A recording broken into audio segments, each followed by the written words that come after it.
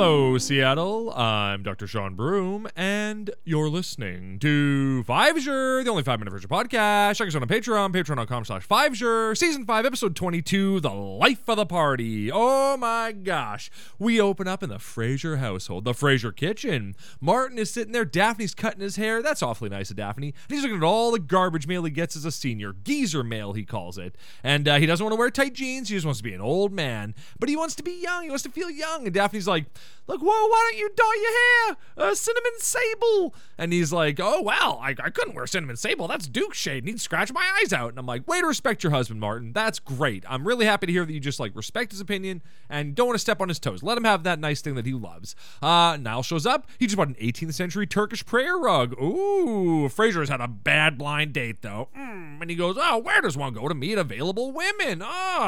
And Martin says, he says, well, why don't you do what me and my buddies did when we were hard up for dates? And Frasier's like, invade Korea?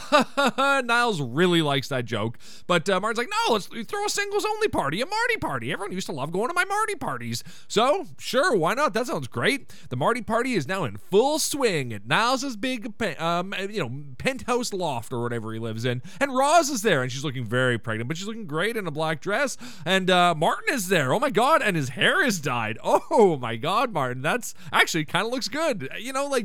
As the episode goes on, becomes a bit of a joke, but yeah, he doesn't look bad with brown hair. It's a good look for him. Good on you, pal.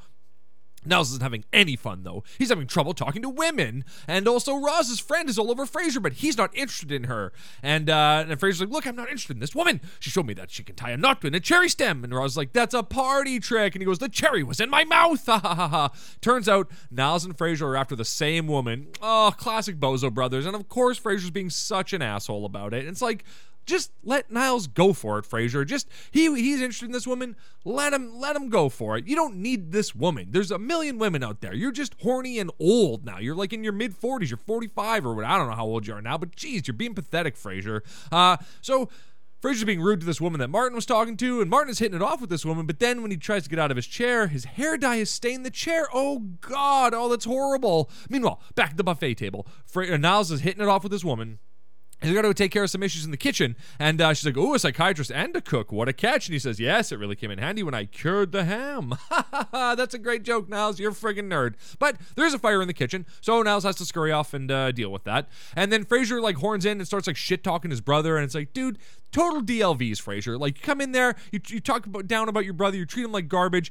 That's demonstrating lower value. You're a trash man, Frasier. Be better about that. And now the hair dye is running down Marty's face. He looks like Rudy Giuliani. Literally, just looks like Rudy Giuliani. His shoe polish running down his face.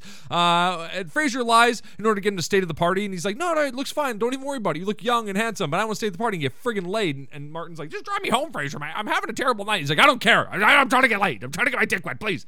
Oh my God, speaking of getting dick sweat, Roz's water just broke. Oh my God, it broke all over the Turkish prayer rug. Oh. So Frasier's like, all right, Roz's like, you gotta take me to the hospital. And Frasier's like, okay, but real quick, Vicky, can I have your number? And she says, no. And he's like, oh shit, okay. And he's like, oh, what's wrong with me? Why can't I get any women? And Roz is like, well, those are two very different things, and we should sit down and talk about them. But oh wait, we can't because I'm in labor. And he's like, oh yeah, right, all right, I think so. So Niles shows up at the hospital. Everyone's at the hospital. Niles, Daphne, Roz, obviously, Martin, Frasier, everybody's there.